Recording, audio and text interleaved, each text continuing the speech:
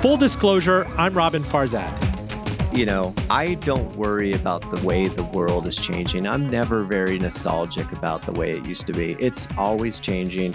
I think the first Adweek seminar I ever went to was basically about the demise of advertising. So that's 30 years ago. Once advertising's enfant terrible, now he's one of its most outspoken veterans, pushing for change in an industry being disrupted across once reliable media and demographics.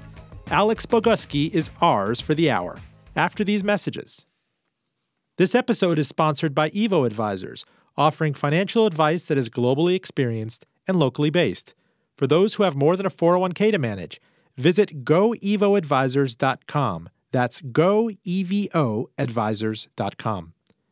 And by Performance Food Service, a proud partner of Virginia restaurants and food service establishments, with more than 13,000 associates in 75 locations nationwide.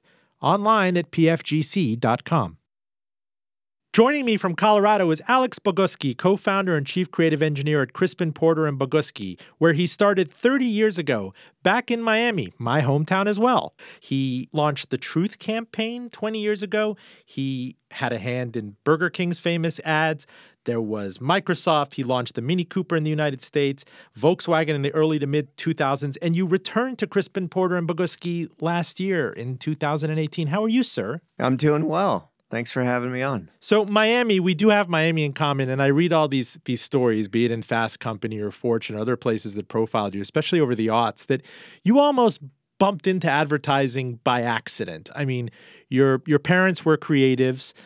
You went to North Miami High. You went to Miami-Dade Community College, and you kind of chanced into this and accidentally turned Miami into a global advertising hub before you expanded out into Colorado. Tell me about that. Yeah, I wanted to race motorcycles. So that was my first attempt at a career. It was pro motocross. And at some point, I had to face... I was the guy you watch on TV getting lapped by the really good guys. So I decided I wouldn't do that. And I didn't really do much college. I did a little community college, like you mentioned, and my mom taught me how to do mechanicals, which was basically production in graphic design, so that I'd always have a job. So that started it, and eventually I got into an ad agency, kind of by accident, and yeah, you just it's if you stick around, you get promoted. That's what I always tell people. Just be there, when other people quit. Let me ask you, what did you think about advertising as an adolescent? I mean, isn't that kind of stuff that we feel compelled to kind of block out? We don't want to be tools of the ad industry, or did you find that you had to kind of, I don't know, turn to work for the man? I would kind of try to place myself in your shoes in your teens and early 20s. I didn't really think about it much. There were moments where I remember seeing 1984 and thinking, well, I didn't know that advertising could be that. That's interesting. And I remember seeing some Honda scooter work that broke through, but and I remember having the Pillsbury Doughboy as a toy, and I thought it was the coolest toy because it was also on TV and it was animated. So I think probably like most people, I didn't think about it much. We had a lot of we were designers in the family. That was sort of the trade. So we had a lot of design publications around, but not really advertising publications. So I didn't think about it much.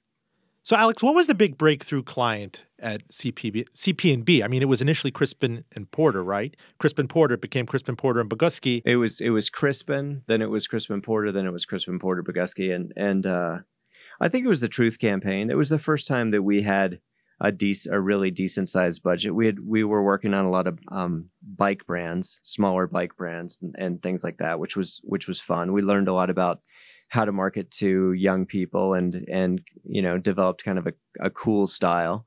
And then when Florida, because of the national tobacco settlement, or actually before the national one, when the state settlements were happening, Florida decided to do a campaign because it was one of the stipulations that the settlement money had to be used to tell kids not to smoke.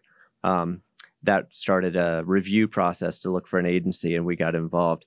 Quickly realized that if you tell kids not to smoke, they will do the opposite. So suddenly, we were pretty concerned because we found ourselves in kind of a diabolical plot to get children to smoke.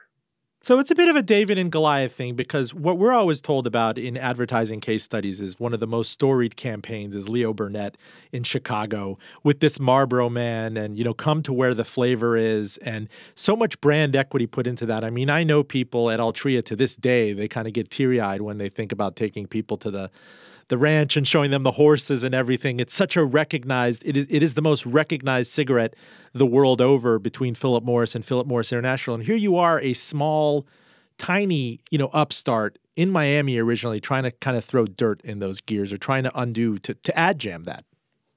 Yeah. Yeah. And, we figured that it would never work. There was so much money. Philip Morris has so much money, so much power, so much influence that I remember thinking, man, this will never work. We did know that what they were doing at the time was backfiring, and youth tobacco usage was at the highest it had been in 20 years. So yes, well, some of the stuff we did spoofed the Marlboro Man. We put body bags on the backs of horses and had them gallop through the Utah desert. Were you guys behind that campaign in Midtown Manhattan by Grand Central Station with the body bags outside the Altria building? Yeah, so when Florida launched, and it was heavily researched, and it quickly showed that there was a lot of potential with this anti-industry strategy, which was not an approved strategy by the CDC at the time, but it became approved. And as the tobacco companies couldn't afford to do state by state, so they came up with this idea: let's settle, and do a national settlement with all the states, and that pool of money created funds for the National Truth Campaign.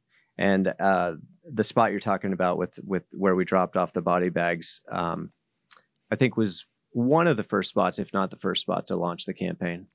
So we don't see that much anymore. We had Robin Koval on the show, and shift ahead 20 years up until I think the youth smoking rate of actually combustible cigarettes is at an all-time low. But we're going to get into this other bête noire now, that at the same time, Juul has had a meteoric rise, and Philip Morris USA and Altria acquires Juul, this revolutionary kind of freebase product that gets the nicotine salts to the developing brain faster than any cigarette ever could have.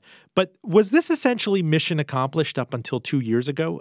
Did you go into high schools and people do not smoke cigarettes much anymore? Yeah, I mean, rates with youth and the generation that grew up with the Truth Campaign, crazy low. Down to a place that made sense, and I think we all were feeling that against all odds that we had won that particular battle. It fell from the mid-teens. If you're talking your 10th or 12th graders, in the mid to late 90s when Truth kind of kicked off. Not necessarily correlation and causation perfectly, but it's now in the mid-single digits, combustible cigarette usage at high schools at a record low. Yeah. And so you had accomplished so much emanating out of this. I mean, then we talk about Burger King.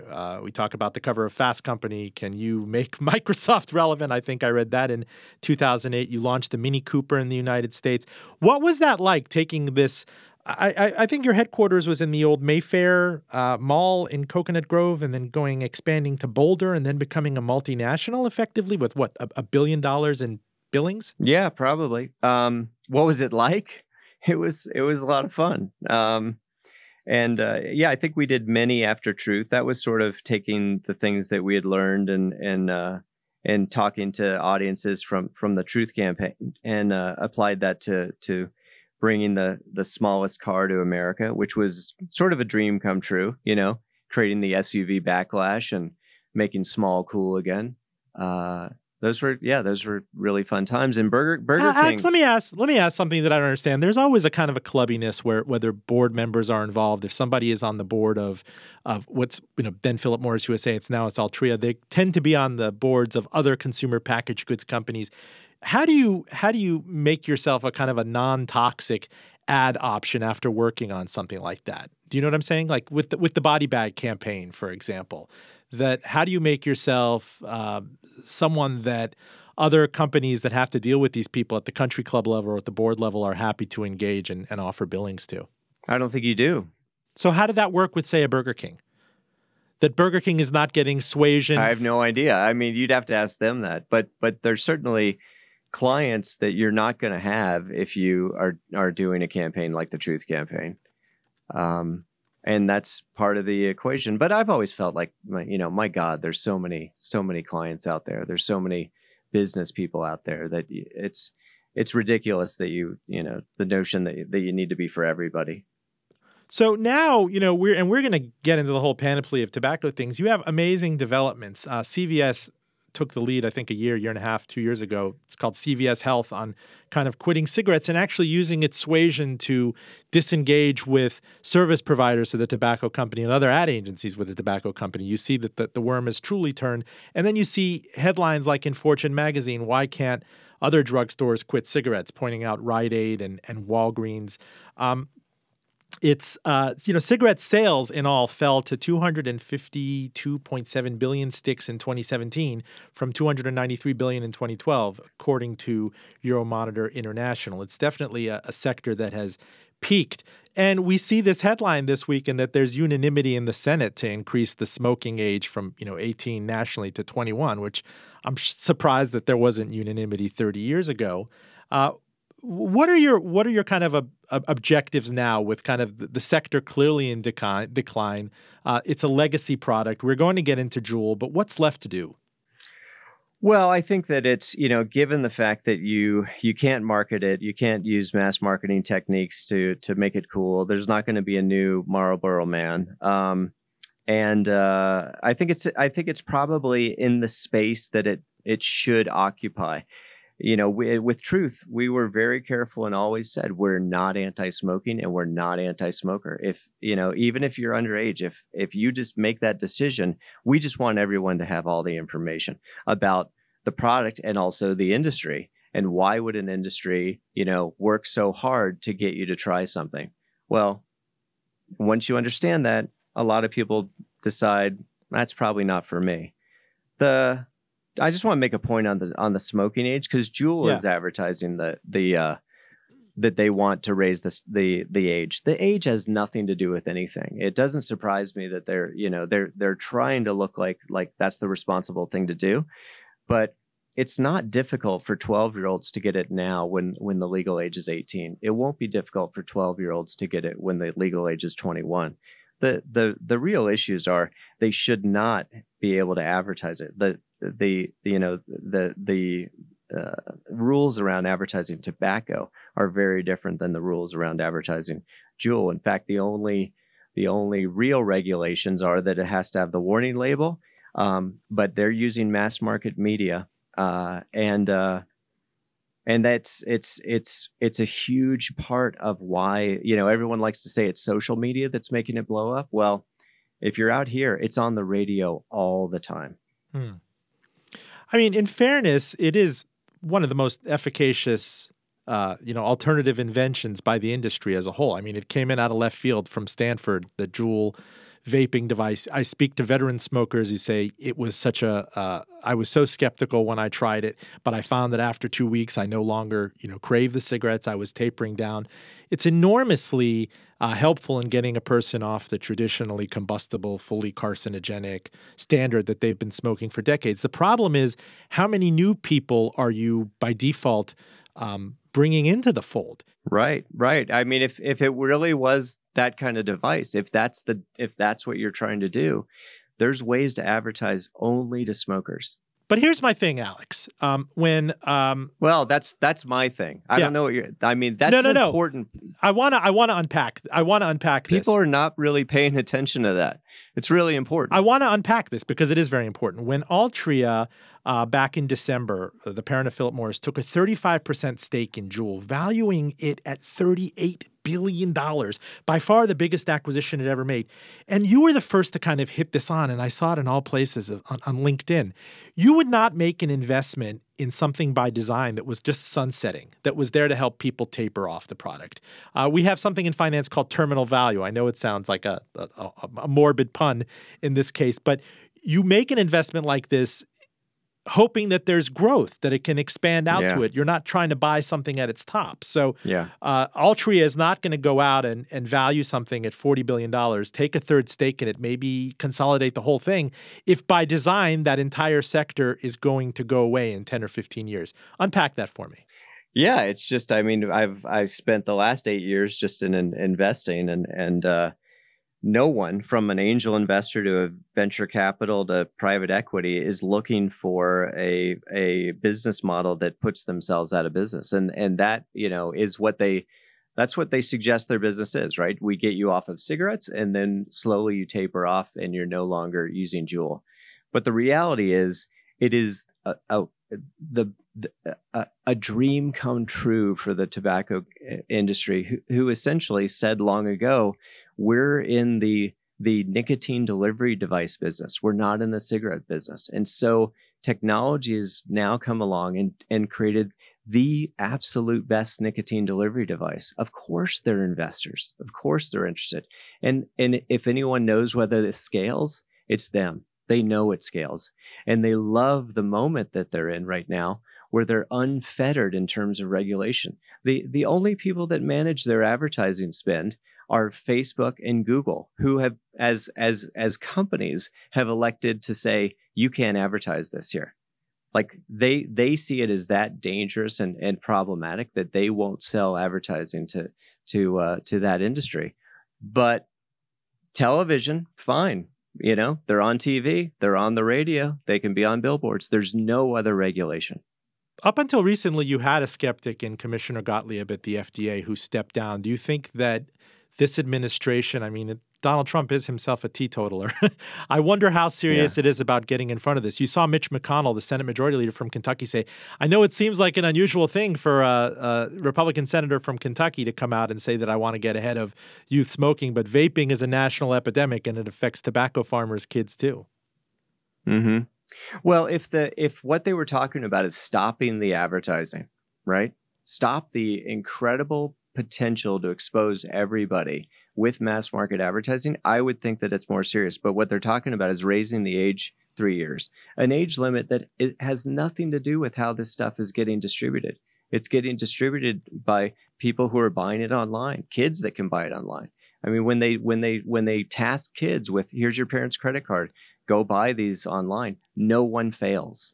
The age is a misdirect, honestly. It's the industry trying to get you to look at the wrong things. The industry is saying, look at this social media. Like, boy, we got to figure that out. That's where everyone's getting this information. Oh, look at this age limit. Let's raise that up. That'll be responsible. They're not saying stop us from advertising. Now, unfortunately, I work in an industry where no one thinks they're susceptible to what we do, right? Everybody's like, no, advertising doesn't affect me. You know who it affects the most? The people who don't think it affects. Like, if you're sure that it ain't affecting you, it's certainly affecting you. You better be open to the fact that media shapes your world, and all sorts of media shapes your world, including advertising. And they are spending, potentially hundreds of millions of dollars annually right now, and no one's paying attention to that. And that's why the industry is so excited about this window in time. If you're Altria, boy, wouldn't you love a year or 2 years where you could bring the Marlboro Man back on TV? Wouldn't you like that's what they've got right now. And they've got also the perfect device, the device that they dreamed of that brings you into the family. And that's what the research is showing. It's that you may move from one nicotine delivery device to the other, but kids and adults who start vaping also start smoking. Now, they don't smoke all the time, but when they can't get a cartridge or there's some interruption to the supply, you're addicted to nicotine. And so you'll chew, you'll use any, you put the patch on, you'll grab the gum because you need nicotine. And it is one product that the industry delivers in many different ways. And I think they're excited about some of the other new ways that are coming through technology as well. Full disclosure, I'm Robin Farzad. You're listening to Alex Boguski, veteran ad exec. He's co-founder and chief creative engineer at Crispin Porter Boguski, where he started 30 years ago, and he helped launch the Truth Campaign 20 years ago. Under your direction, sir, CPB grew to more than 1,000 employees with offices in Miami, Boulder, LA, London, and Sweden, with annual billings over $1 billion. I do wonder, just to kind of tie up the tobacco conversation here, Philip Morris International, which is the more kind of daring cousin that broke up from Philip Morris USA, and there is chit chat about maybe them merging together. You saw the John Oliver skit a couple of years ago about the nefarious things that PMI does and market outside of schools in Indonesia and Malaysia. Their CEO came out and said they've been very forward, and I don't know if you can believe them in the front door saying this, that we envision a cigarette-less future, a future without cigarettes. And various TV correspondents and magazine correspondents kind of taken that press release and believed it outright. Yeah, why would they not? I mean, they have technology that they can sell now that could replace the technology that they used to sell. So they're part of a system where you grow the tobacco, you extract the nicotine, and then you deliver the nicotine, and you could deliver it a lot of different ways. I don't think they care about the tobacco plant being part of the consumer product. I don't think that's their concern. And again, like, if you go back to 1950s, there were ads where your doctor said, of all the brands you should smoke Camel. We always believe that the current solution and technology in our age and our era has figured it out. So is it safer? It's definitely safer. There's no doubt. Do we know what it really does? No. Do we know what it does to a young mind and a young brain to have this much nicotine, potentially 3 times as much as they might get smoking? No, we don't really know. We won't know for 20 years, but I think we should err on the side of precaution. And my only beef, I think the technology is, for adults who need to get off of cigarettes, I think it's wonderful. But when you're doing things and you're employing tactics that the industry has employed over and over and over to get youth to smoke, because right, I mean, you know this, but no one starts smoking over the age of 21. No one really starts vaping. The numbers are infinitesimally small. You couldn't justify the ad spend that they have currently with the number of adults that are choosing to vape. That again doesn't add up. So just like the story of this being a product that puts itself out of business, and that's why Altria invested, and that's why so many other people are so excited, that's not true. This is a growth industry. It is a product that a lot of people are betting big on, and they're betting big that they can addict a generation, not unlike the tobacco industry did in World War II with free cigarettes. I mean, they got pretty much all the GIs to come back addicted to tobacco. And we saw what happened. You see these photos of GIs with Lucky Strikes. Yeah. And their kids. Well, they were free. Yeah. They were free. And you can give free samples when you have an addictive product. Lots of industries with addictive products give free samples. Alex, let me shift. Not legal. Let me shift you, Alex, to the your industry writ large in 2019. There's a tremendous amount of fear and loathing about where advertising goes. That the magazine industry is an utter collapse. My old industry. We saw Money Magazine printing its final print issue this year. Fortune was acquired by others. Meredith bought People Magazine, and Time was bought by others. Various magazines have folded. We've seen rampant cord cutting. The ad trend. I mean, FM radio bankruptcies. And I think about all this when I'm on YouTube with my kids. And I got to tell you, John Cena, the actor, I love him, but I'm annoyed to no end with, hefty trash bags makes me watch this guy for 6 seconds. And do you know anybody that doesn't look for the skip button immediately on YouTube? Is that not a metaphor for kind of advertising broadly in 2019, trying to hold on to these nickels? It's the same as it's always been, I think. Right. It used to be you'd go and you'd take a tinkle during the commercials. So, but sometimes there'd be commercials that you liked enough that you'd stick around for. That skip button is definitely something that we all employ and we love hitting.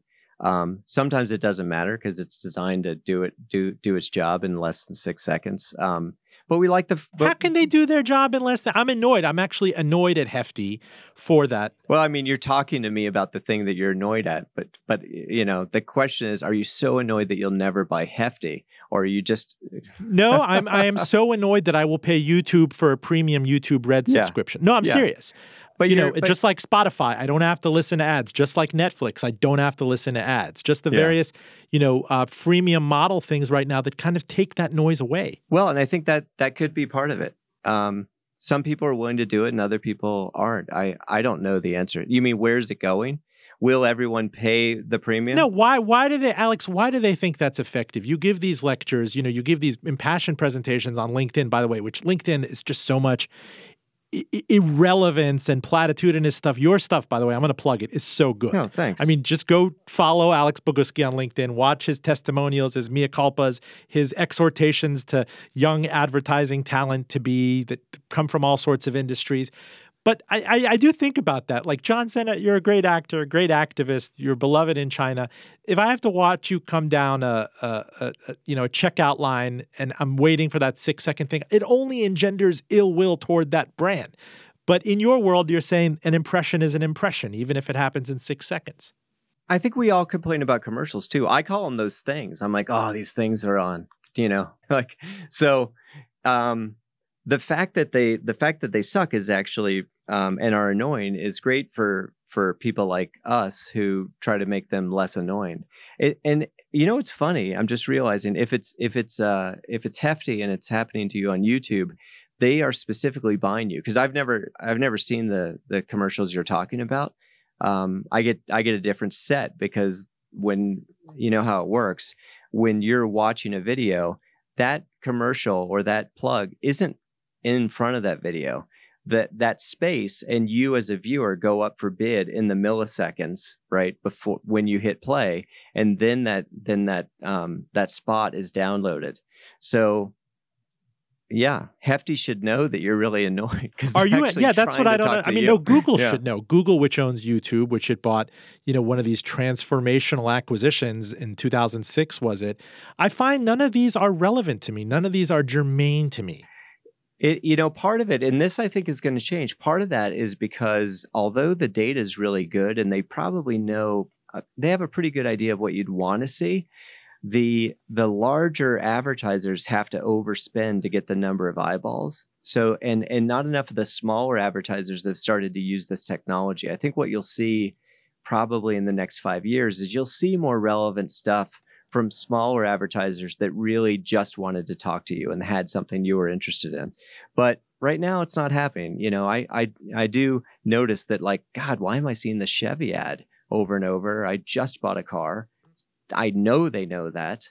But it's just they're buying gross impressions. And it's more of a media buyer satisfying a client's objectives with digital, but it will change. But how does that work? A media buyer, ultimately the client, whether the CMO or someone there, has to say, show me efficacy, show me that this resulted in click-throughs. I mean, I always thought that the economics of the click model were kind of really questionable and subjective. In another case, Alex, I can't stand it when I look up a pair of shoes on say Zappos or something, and retargeting. You don't like retargeting, yeah? Well, no, that ad follows me around if I don't open an anonymous window. Like, does Google think that's a good idea? And I say, I don't like this ad. It's annoying. It's offensive. Whatever. Okay, well, stop trying to show that ad, which you don't. It follows me around on Instagram and everywhere. How is that not patently, Orwellian creepy to people? That people sit around and say, no, don't do that. No, I think it is very creepy. I think we're going through a phase where we're realizing, I don't know if this has happened to you, but sometimes we feel like we have conversations and then ads about things we talked about show up. Right now, we have an Alexa in the house and we wonder, is Alexa, listening? I don't think it is. I've never been exposed to anything like that in terms of, hey, you could buy this. So I imagine no other advertiser has either. But yeah, it's just, we're in a creepy phase for sure. But it's also creepy and it's annoying because it's not really as dialed as we like it to get. You're right. The clients, why would they want to talk to somebody and annoy somebody? They don't. Why would they want to waste money on someone who's not interested? They don't. But there's still the need to like get a certain amount of gross impressions. So there's some just random business operations that are getting in the way of a real optimized experience still. Talk to me, Alex, about the general composition of the chief marketing officers and the C-suite people that you're working with right now. That, I find that legacy people were always talking about, can you get me get me in the New York Times Magazine, get me in People Magazine, get me on, what was it, the Ellen DeGeneres show. Are you seeing a handing off to millennials who are saying, no, we need something more cutting edge, something that's going to get through to a generation that specifically does not want to be marketed to? I've seen you kind of hint at this in some of your videos on LinkedIn. It takes a handing off generationally from these people that were steeped, working up from copywriter to whatever it was in the 1980s and going through X, Y, and Z to finally become a chief marketing officer. But now younger people are the ones who are being targeted. And so shouldn't they be the ones in the CMO suite? Yeah, there's always a lag on that where the people who are experiencing things and have a new idea about how it ought to work they don't have the power, like you say. So yeah, we've seen it with other generations and it changes the shape of marketing. I think right now things are moving so fast that lag is maybe more apparent. And it is something that probably brands have to pay attention to more than they are right now. But I'm not sure how you do that, because they're just there'd be a lot of 24-year-olds in the C-suite, which is just tough. Well, also, what do you do with the fact that, and we'll say this ad nauseum, when I had to lecture a 20-something class in a comm school, literally nobody there had a cable subscription or a TV. Yeah. That they do watch things on YouTube, they do watch things on Netflix and Hulu and Spotify. Maybe they share a Spotify login with some other people, and it's kind of the ad-free experience. Where can you safely and reliably get compelling ads to 20-somethings today? Is it Instagram? Is it Facebook? I mean, talk to me about that. Yeah, I mean, I think that it's all those places. And so if you're Google and Facebook and Instagram being part of Facebook, you get a lot of budget now. But the reality is, I think that those two combined make up for only about 30% of the digital ad spend. And that programmatic is what the rest of it is, and that's every video that you see outside of those platforms and every banner that you see outside of those platforms. So it's not really difficult to reach people. What's different is there's hardly any shared campfires, right? Gone are the days where everyone would watch the same sitcom and they'd see the same commercials, then they'd come back and they'd talk about those commercials or those ads. And so the stuff that breaks through is much more when companies actually do something, right? So that they actually, and it was much more along the lines of like, what good are you doing? But now it's not so much like what good are you doing, but how are you as a brand an advocate for me in this category. So that's how we look at the work that we do with brands like Domino's, where we'll pave streets. Now, obviously, you pave streets, it's good for any pizza joint where you're picking up the pizza, but we know that we advocate for people who love pizza and love the control of picking it up themselves. So that kind of campaign makes sense. Better brands, I think, are taking that advocacy, those things that they actually do in the real world, and blending it with their marketing, and if you want to call it advertising, so that those stories are parallel. So instead of, hey, we give to charity and we don't, and then we do one commercial to tell you about that, it's much more about the advocacy in your vertical. And that's what I think, millennials are looking for, is you got to be, you can't be all talk. Like, what do you do that's different? And that's fun, because much of what we've always done as an agency is work on the apps and the digital experience and the in-store and with Mini, it was like we basically designed all the different roofs. That wasn't part of the launch. That was something that came with the advertising, all the customizable graphics. Like that's how we think. How can you be interesting as a company? It can't be just your advertising.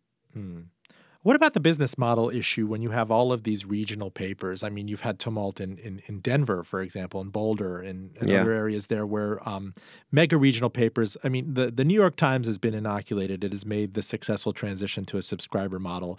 The LA Times has been bought by a billionaire. The Boston Globe has been. But there are all these other players out there that have been completely disrupted by initially Craigslist and then the duopoly of Google and Facebook, that they're the places where you go to search for these things and they collect the toll. It's not the content maker. Yeah. Have you been tapped as an advisor to these places to kind of say, how do you get in front of this, or how do you rescue? I mean, it's something that you are very simpatico with, is content makers getting paid for their content. And it's something that newspapers have had an existentially impossible time with over a decade. It's fun. I'm so glad you said Craigslist, because it used to be that people thought that there was a different story with newspapers. And I've been saying for years, no, it's Craigslist. Like it's not the free content that's out there. It's not the free news. Because my experience was having the Miami Herald as a client, and the only thing they ever want us to advertise were classifieds, because that's where they made their money. And yeah, you're right. Craigslist just destroyed them. I don't worry about the way the world is changing. I'm never very nostalgic about the way it used to be. It's always changing. I've been in an industry my whole life that was essentially, I think the first Adweek seminar I ever went to was basically about the demise of advertising. So that's 30 years ago, right? I mean, it's been going away since I've been in it. And the only thing that's happened is it's grown. So I don't sweat it. And I know things are going to change. And what I worry about is just people and their jobs, right? Mm-hmm. And so, there's not many coal miners in America. And there's probably not that many people working in the classifieds at newspapers either. I hope that they're finding other employment. And that's way beyond advertising or marketing. That is something that we're in every sector we're grappling with right now. Full disclosure, I'm Robin Farzad. We're talking to Alex Boguski. He's the veteran ad executive who's now chief creative engineer at Crispin, Porter, and Boguski, which he co-founded. You've seen his name mentioned alongside massive campaigns for Burger King, the Truth campaign against cigarettes, Microsoft. He helped launch the Mini Cooper in the United States. There was Volkswagen. You talked about Domino's and the pothole thing, which I don't even know how you got cities to kind of say, okay, Domino's, you can go out and fill potholes. But yeah, walk me through something like that. How do you pitch that? How do you come up with something like that? And then how do you get it cleared for execution with cities and the company and the ad buyers? Yeah, it's a great question. It's definitely a lot more work than trying to sell a 30-second spot that people are going to skip after the first 6 seconds. And the job of a creative director here is very different than just thinking of advertising. We're thinking of activations. What are the things that we can do to essentially delight the Domino's customer, and maybe even just the pizza enthusiast. The latest thing we did is we actually give rewards and frequent user rewards for people, even if they are eating someone else's pizza. They can take a picture of it, and our app will give them rewards for that. I don't know that the process is that much different. It's all the same kind of people getting into a room together and figuring out whether it's really worth doing. And then, well, the part where you work with cities and everything, that is funny. You call them up and they're like, "You what?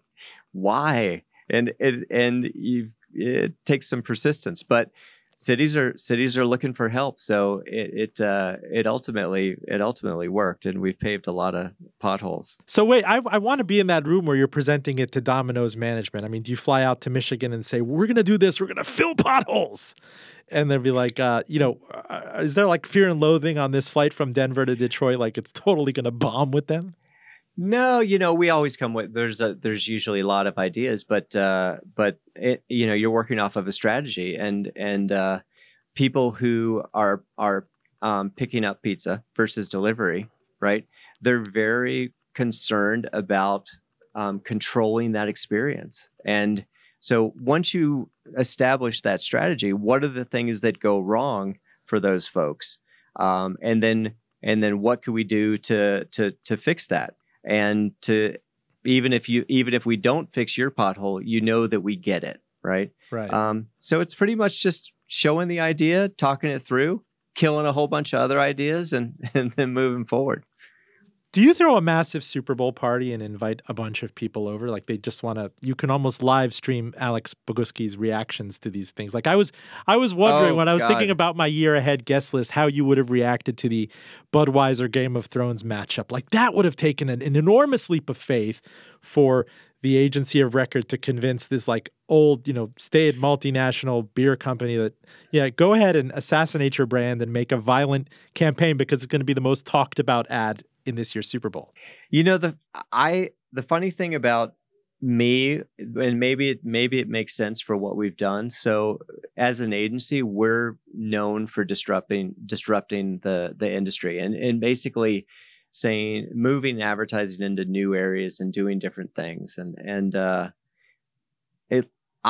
asked at the beginning of the show, like what was your relationship to advertising? I think my relationship was the same as a young guy who didn't give a shit as it is now, which is I don't really care about it. I'm not a fan of it. I don't spend a lot of time thinking about it. I think about using it to help businesses or something like Truth achieve a certain goal.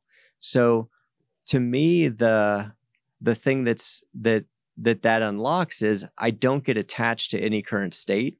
And so it's easier to innovate on a thing that you're not fundamentally in love with.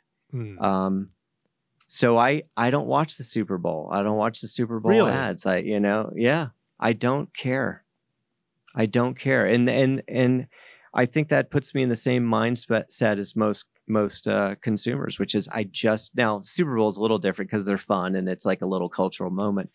But yeah, we just don't care. It's not that high up on our priorities. So knowing that no one cares, I think what advertisers do sometimes, they're so in love with what they do that they think people care, and they start to behave in a way which is really counterproductive, just assuming that if I do this beautiful little film, people are going to appreciate it as much as I do. And that's never going to happen. They don't care. They're actively trying to avoid you.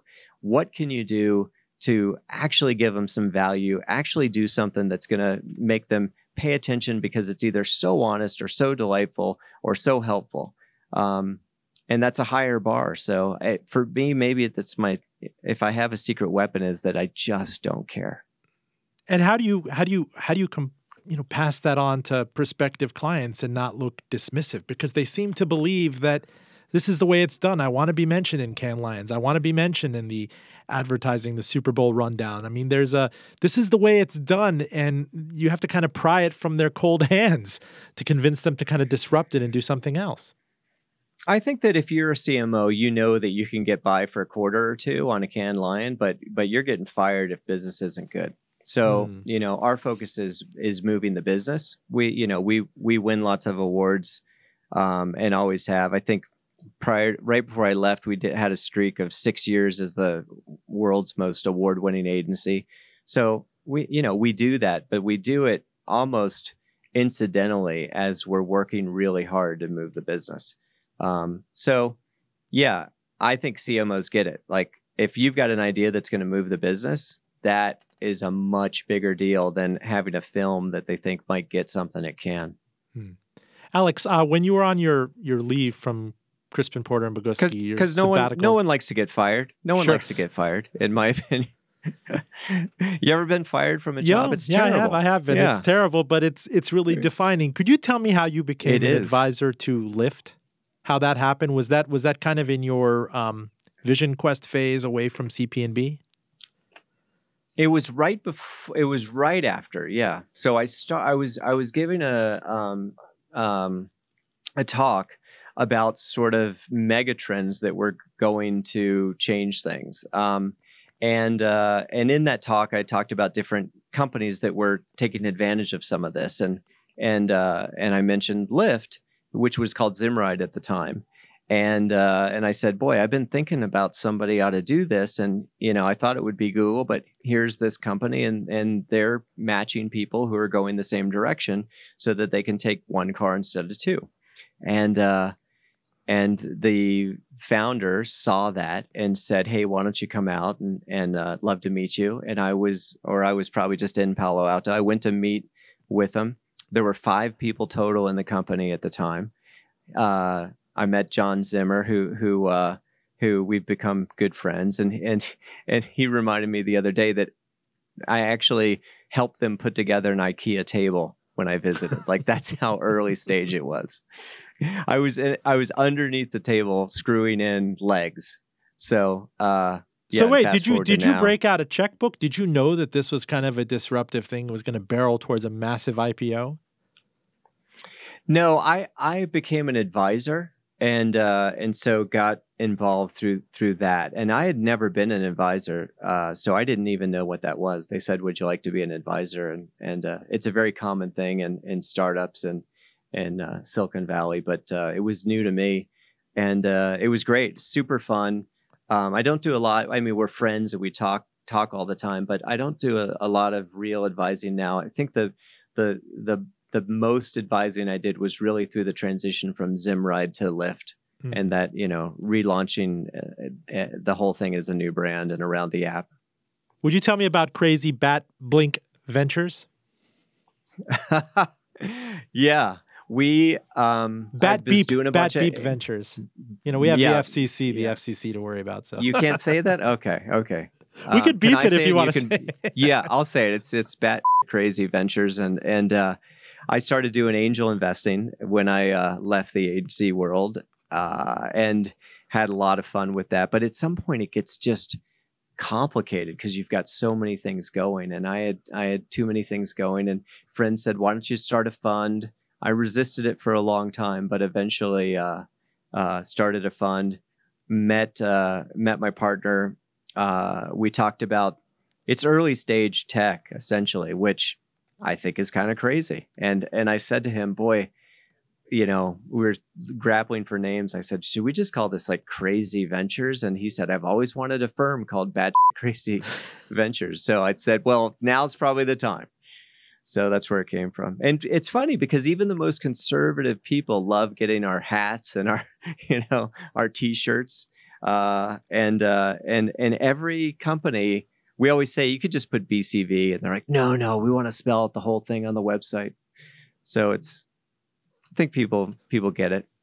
Alex, in the 10 minutes or so that we have left, I'd love for you to impart this advice. And there's something you give off this empathy. It's so empathic on LinkedIn, which again is not a must-see TV channel by any means. But I love some of the stuff that you do out there. You gave a mea culpa about being wrong about Juul's intentions, about profiting off of this and various things that you say. And I cannot imagine how many prospective, say, ad students or ad agency people or ad executives get in touch with you in the course of a week. And if you sit back at night and go to bed, what you would tell yourself at age 20, 22, and what you would tell people in this extremely convulsing, changing industry right now?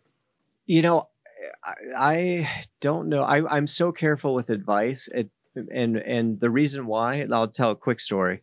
I was finishing up my motocross career and wondering what to do. And I thought, I'm going to go in the Air Force, and then I'll learn to fly, and then I can become a commercial pilot. So Chuck Porter, who is the Porter and Crispin Porter Bogusky, his brother was a commercial pilot. And I sat down with him and I said, hey, I'm thinking about this route. And he said, oh my God, don't do it. And I'm like, really? He's like, yeah, I hate it. And so, I'm 17 years old and still in high school. I decided, okay, well, I ain't going to do that. I don't know what I'm going to do now, but I'm not going to do that. So later, maybe 5 years later, no, more, 10 years later, I met him and I said, man, remember that conversation where you steered me away from being a commercial pilot? He's like, no, why'd I do that? And I'm like, oh, you just said that, it wasn't great, not really enjoying it. He's like, I love it. I love my life. I fly, I've got seniority. I fly 3 days. I'm off 5 days. I'm mostly in Hawaii. It's incredible. And now I'm in advertising, right? So I'm like, you ruined my life. So I'm very careful about giving advice when people say it. And the other thing I usually do is I say, you know what you need to do. And you just know that it's kind of hard, but you should do what you know you need to do. And people, it's crazy because obviously I'm barely saying anything. Everyone writes back, oh my God, you're right. I totally know.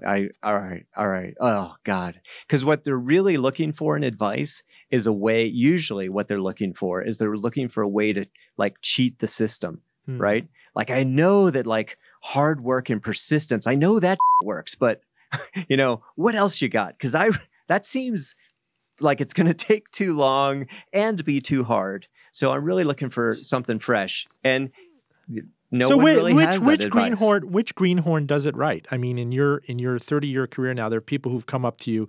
Has somebody been audacious enough to get a foot in the door to get a meeting with you? I mean, I'm reminded of the woman in business school who, even after graduation, she wanted a job with a very exclusive hedge fund in Boston. It would not give her the time of day. They sent her the form letters and everything. And she actually went to the waiting room and said, I am not leaving at least until you give me a hearing. And that's actually what they were waiting for her to do. Yeah. Do you see anything like that? Or story. Any candidates who've come by and actually who've done that and can now tell great war stories after the fact? Like the Willy Wonka moment where, I refuse to leave. Yeah. Well, I will give that advice, and that's a perfect example. What the mistake that I see most people doing that you couldn't do back in the day. You couldn't make the mistake of sending out 1,000 resumes to 1,000 different customers, right? But now digitally, it's so easy to do that almost 100% of people just try to blanket things, and so it's just not compelling for any employer. Right? What you're looking for is like passion. Like, do you really know who I am? Do you know who our company is? Do you know why we do the things we do the way we do them? So, if I had some advice for somebody who's looking for a job and coming right out of school, it certainly would be, don't pick more than 5 places. I would say 3 that you really want to work. Figure out what those places are, why it is that you really want to be there, and learn as much as you can. And then, like that woman in the story that you mentioned, go hard at it. Like if you know them, they are going to be flattered by that. If you know why you should be there and why other people are there, they're going to be flattered by that. But they're also going to appreciate that you're not looking everywhere. There's nothing that's more of a turnoff that when you can tell that someone has sent the same thing to 50 other places. And even without the mistake of, actually, hey, Ken, I love your agency and I love the work and I'm so passionate about being at your shop, Ken. Even without those mistakes, you could tell. But that's the irony with it. And this is sensitive, Alex, and it's going to seg into a version of the show that we take. We're going to be starting in a few weeks where we offer, real-time job interviews and we make a person vulnerable and pair them up kind of on a blind date with a person. Yeah. But I don't want to make you vulnerable to getting 1,000 emails after this show airs or 1,000 resumes on your desk. But suppose someone is indeed mesmerized by the Alex Boguski story and sees you on LinkedIn, goes back and pulls up all the Fortune and New York Times and Fast Company profiles and is hell-bent on bringing you your LaCroix water just for 2 or 3 years just to get the chance to work with you, just to get that chance like, here, kid, here's the ball. Why don't you take a few snaps? How do you break through to somebody like you and your cohorts in the field? Because certainly you must admire that, having been a person who, had to break through and had to convince people. It's like their first ad pitch to you. I cannot imagine kind of pitching an ad exec for a job. Well, there is no answer. And so sometimes what people do is I'll give you an example of 2 candidates. We have a new internship that we just launched. And one candidate through LinkedIn reached out, and I do try to answer things, but I don't answer everything. So if you're out there, I may not answer, but I try to, but I'm not perfect at it. He reached out. We were going back and forth, and his essential question was, how can you guarantee that if I spend the time to actually make a video that I'll get in? And he just kept asking it over and over in different ways. Well, I've noticed that people don't always look at those things. Okay, but we will. I've noticed that like people say they want something different, but do they really? Well, I don't know. We want something excellent. If it's different but not excellent, we probably won't like it. So we went back and forth like this. And then another candidate sent me a box in the mail with their one show pencil that they had won as in a student competition, and said, I want to trade this for being part of the internship.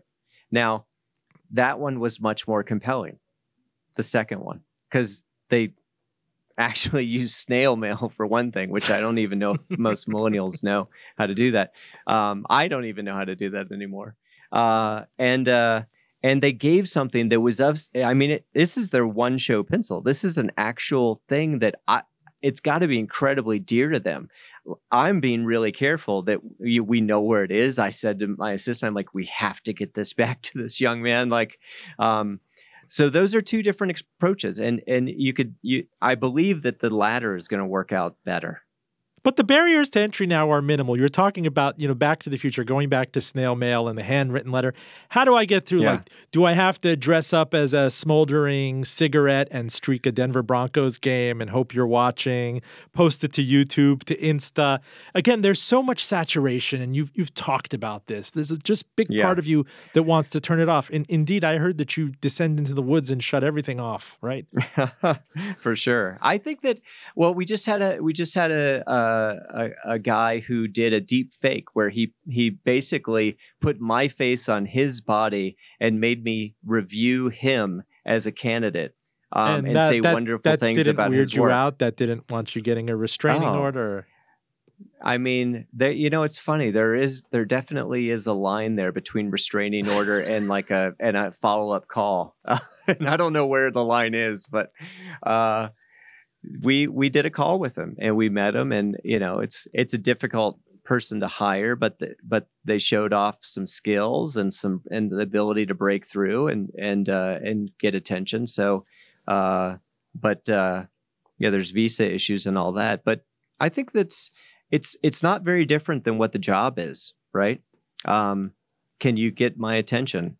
And if you do it in the typical ways, and if you do it in the easy ways, it's pretty easy for anybody. I'm not really talking about me now. I think anybody in a position where they're looking for great people, the easy ways just don't reveal anything. With Bat Crazy Ventures, which we mentioned before, we only look at snail mail. So we actually eliminated the ability for you to contact us as a venture capital firm in any way other than snail mail. Well, incidentally, sir, you didn't return my emails or my overtures over LinkedIn. I had to find an intermediate. It's like, hey, Mr. Boguski, look at me. Will you come on my show? I cannot thank you enough, sir. Alex Boguski. I apologize for that. No, you are forgiven. You dealt with me for an hour and all these questions. It's an honor. You have to catch some of these histrionics on LinkedIn. I can't believe I'm recommending LinkedIn so nice videos, but that's the world we're kind of in. Like, don't look for him on Twitter or Insta. Look for him on LinkedIn. Alex Boguski, co-founder, chief creative engineer at Crispin, Porter & Boguski. Thank you so much. You are always welcome on this show. Oh, thank you. It was a lot of fun. Full disclosure, our engineer is John Valentine. Catch this show on NPR member station 88.9 WCVE News, on NPR.org, and the exquisite NPR One app, which I will not drive without. You iTunes users can subscribe at link fulldradio.com. We are broadcasters of record, programmatically targeted mid-rolled purveyors of highly click-through MP3s. I'm Robin Farzad, back with you next week.